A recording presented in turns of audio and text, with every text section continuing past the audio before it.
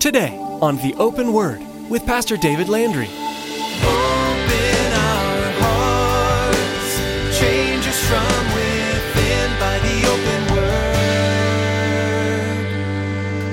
Give us ears to hear your truth and eyes to see the needs around us as we draw close to you. May we thirst for the water that your love brings us. Open our hearts, change us from within by the open word. Our baptism, again, is a special reference to that death of Christ, speaks of our dying to self. Through that act of baptism, as we go completely under the waters, we publicly proclaim that the old man has died. And as we rise from those waters, we affirm that we have already been born again by the Spirit of God. Again, it is symbolic in a physical sense of what's already taken place in a spiritual sense. And again, it's not the physical act of baptism, but using baptism as a picture or as a declaration of that. The ritual of baptism is a physical symbol of what happens to us when we give our lives to Christ. In today's message, Pastor David teaches us that when we are submerged in the water, it represents the death of our flesh and our old way of life. Then, when we re-emerge out of the water, we show that we have been washed by the blood of Christ and have received the new birth that only comes from knowing Jesus. Pastor David points out that the act of baptism does not save us, but is merely a demonstration of our faith and a sign of obedience.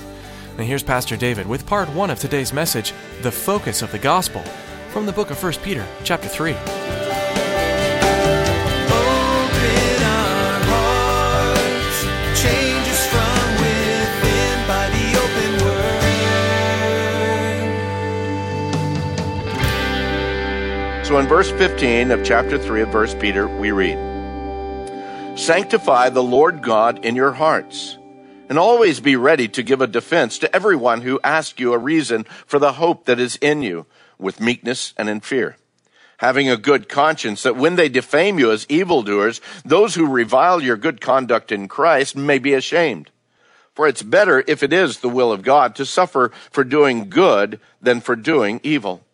For Christ also suffered once for sins, the just for the unjust, that he might bring us to God, being put to death in the flesh, but made alive by the Spirit, by whom also he went and he preached to the spirits in prison, who formerly were disobedient, when once the divine long-suffering waited in the days of Noah while the ark was being prepared, in which a few, that is, 8 souls, were saved through water. There is also an antitype which now saves us, baptism, not the removal of the filth of the flesh, but the answer of a good conscience toward God through the resurrection of Jesus Christ, who has gone into heaven and is at the right hand of God, angels and authorities and powers having been made subject to him." In all of this, I believe that we can take this passage or the message today, and whereas last week we spoke about the hope of the gospel, this morning I want to talk about the focus of the gospel. And how that title fits into what we're speaking today may not really click until we get to the very end of the message, okay? But as we look at this, we look at the meaning of today's passage, we need to look at it in the context of what it's written and the application of all of it into our lives. And one of the first questions that we need to ask deals with that very beginning phrase in verse 21. There is also an antitype. Now, if you've got the King James Version this morning, yours reads, "the like figure." If you've got a New Revised Standard Version, you read baptism, which this prefigured. The English Standard Version, which is a great version, by the way, again, just the layout and the translation of it. The English Standard Version says baptism, which corresponds to this. Well, they all take from the same Greek word that when translated into Latin and then translated into English is where we get our word antitype. So the question is, what's an antitype? What is an antitype? We all know what antivenom is, right? Okay. You get bit by a snake, you need some antivenom right away, don't you? We know what antisocial is too, don't we? Some people we know are antisocial. They just don't like hanging around with people. Well, is that what he's speaking about here? Usually when we see the prefix of anti, it means against or away from, and yet that's actually the opposite meaning that it has here. Biblically speaking, an antitype is a person, a thing, or an event that's been foreshadowed. It's been identified with or represented by an earlier symbol or type. So there is the type, which is the foreshadowing of the fulfillment, which is the antitype.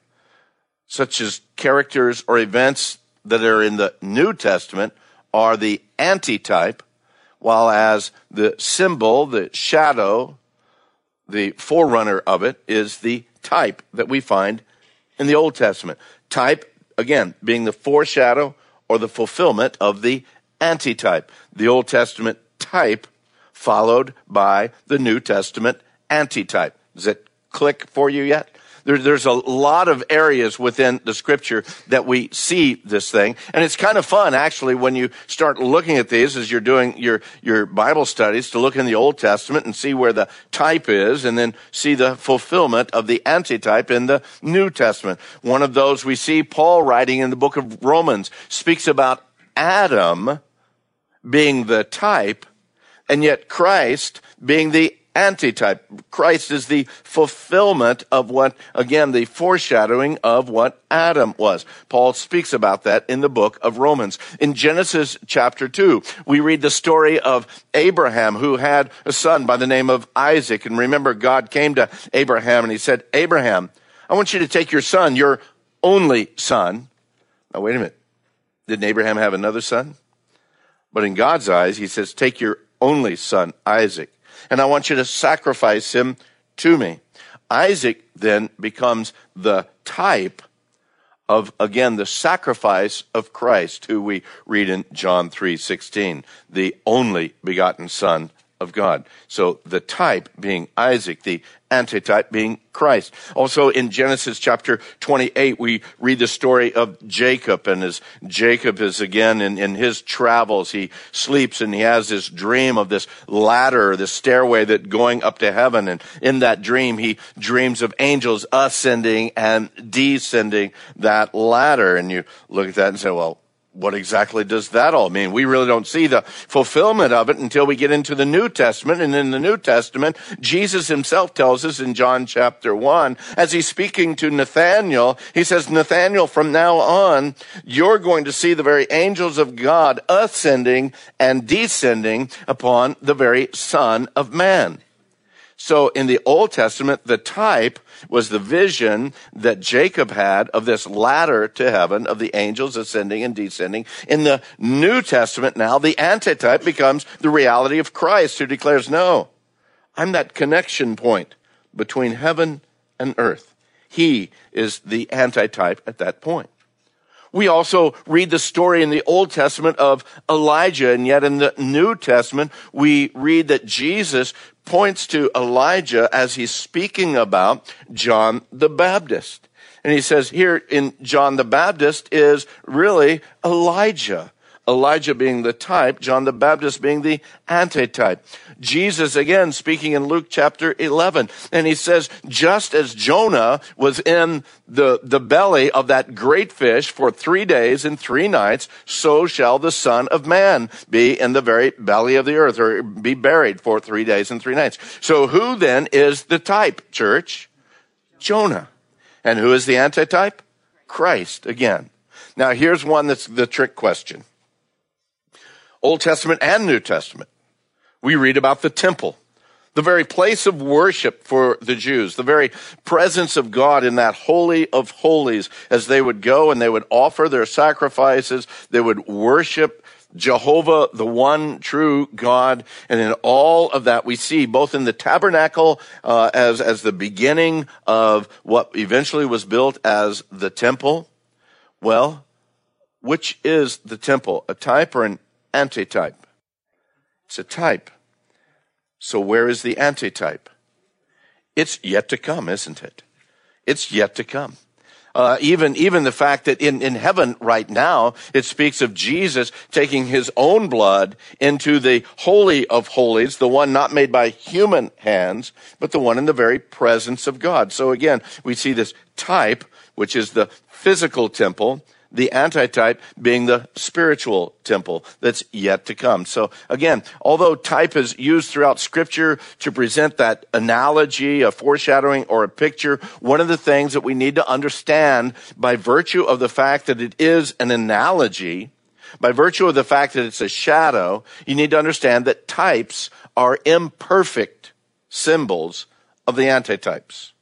And you get into trouble a lot of times when people try to make every facet of the type fit the antitype. They can't completely or perfectly be compared with the reality or the fulfillment. Vic, if I were to hire someone to come and paint your portrait, and I would hire somebody very good and they would do an excellent job, what we would see in that portrait would be actually a type.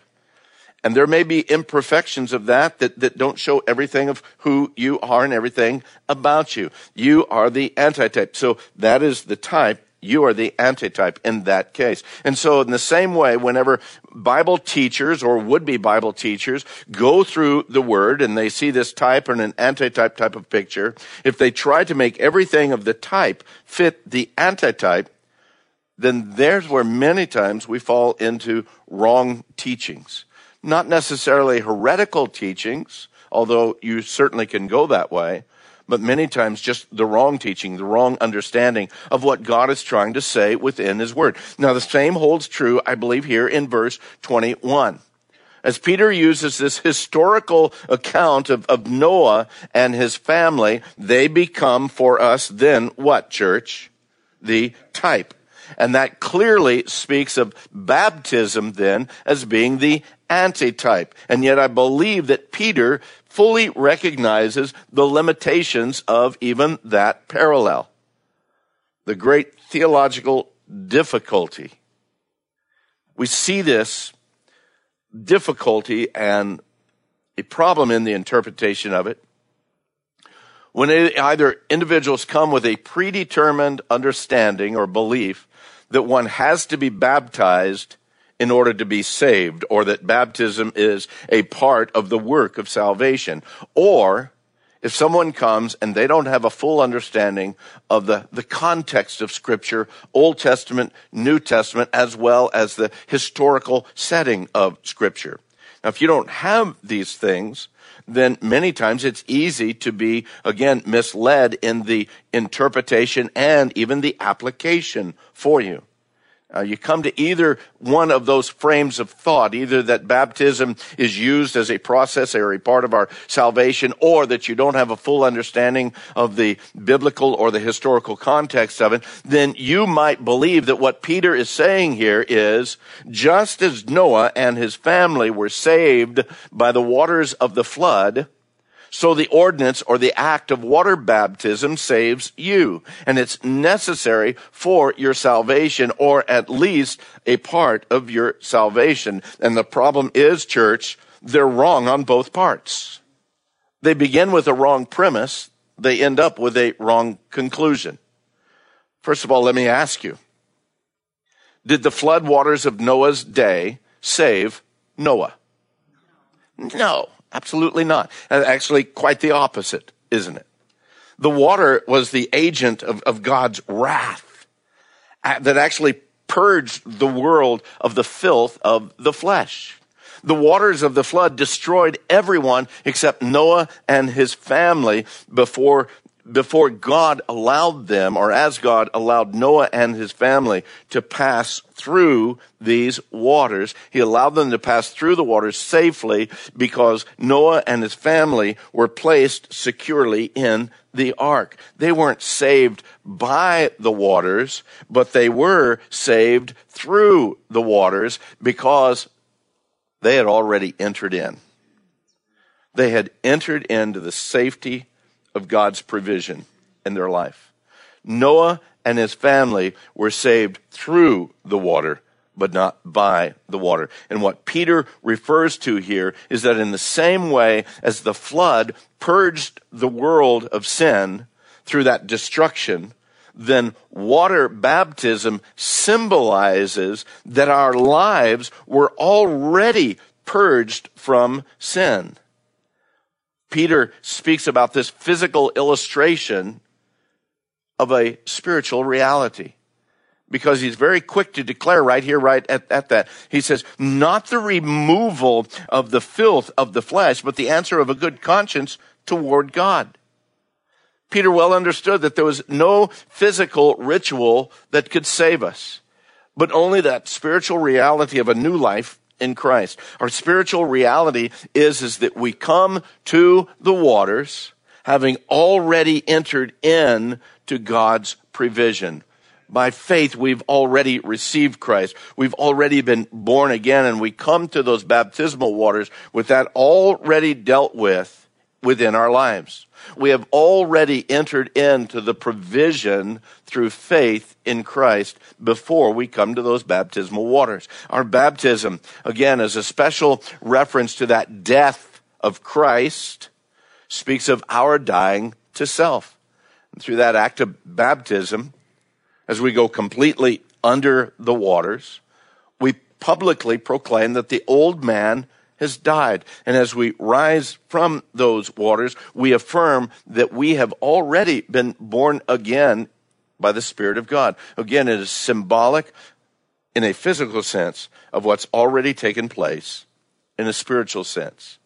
And again, it's not the physical act of baptism, but using baptism as a picture or as a declaration of that. It's the very thought that the Apostle Paul had when Paul writes to us in Romans chapter 6.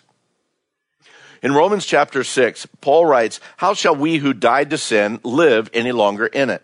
Or do you not know that as many of us as were baptized into Christ Jesus were baptized into his death?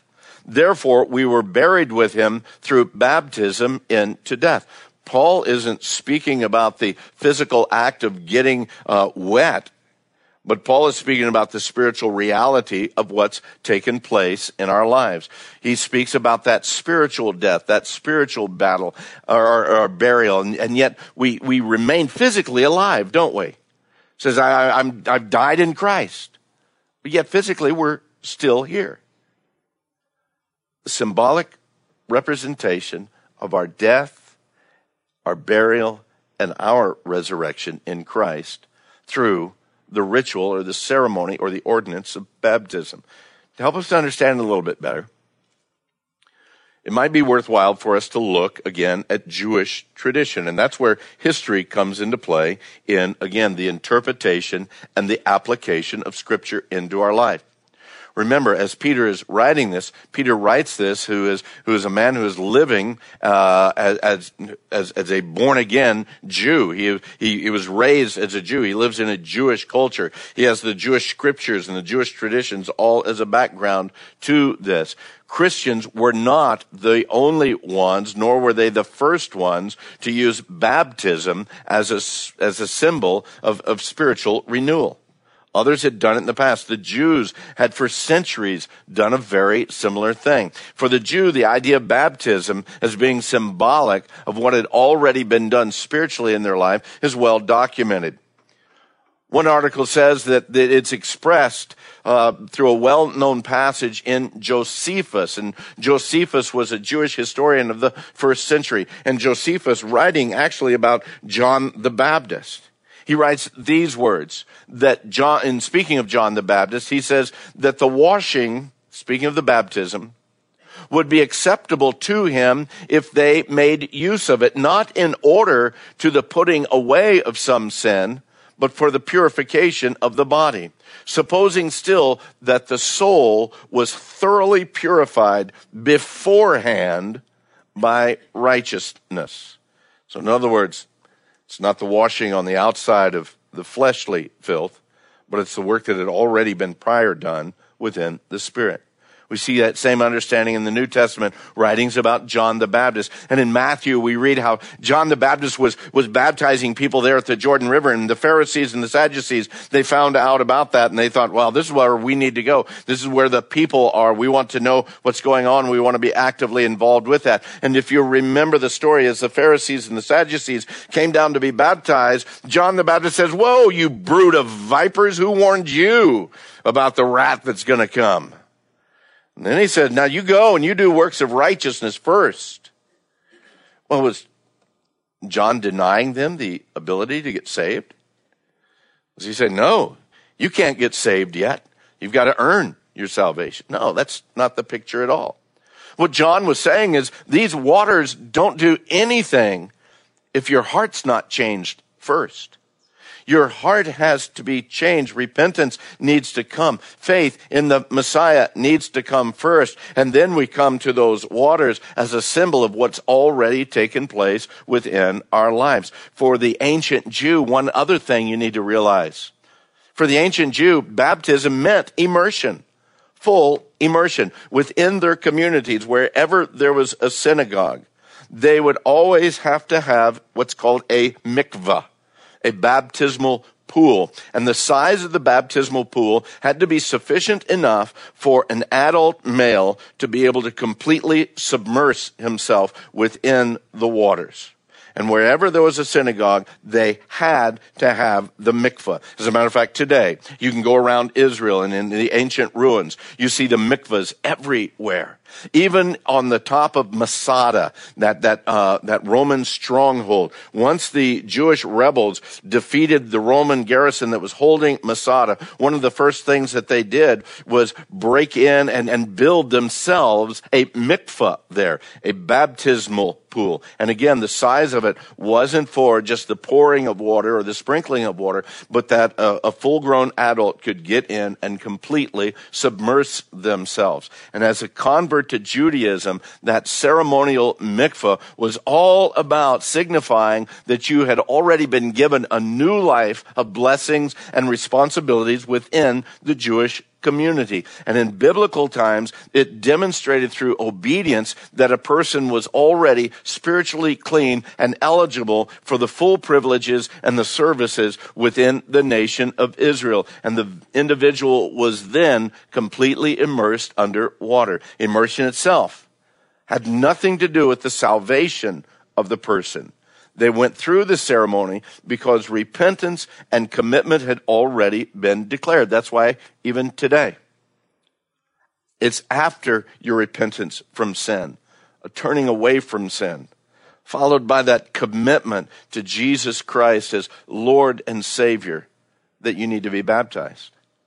We don't do it beforehand. We don't believe in infant baptism here. We believe that this is something that takes place as either as a young person makes a commitment to Christ or as an older person makes a commitment to Christ. It's at that point after that commitment to Christ that we baptize. Baptism, I believe, is very clear in Scripture that after you come to faith in Jesus Christ, you should be baptized.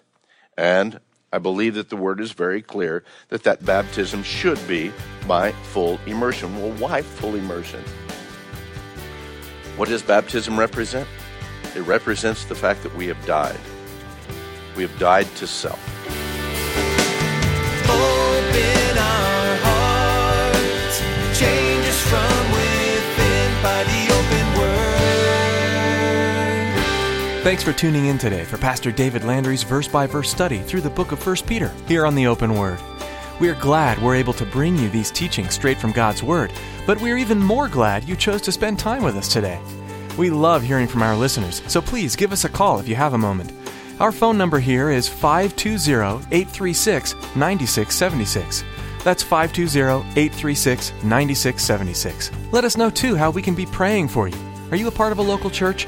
Joining and actively getting involved in a local body of believers is a great way to grow in your faith.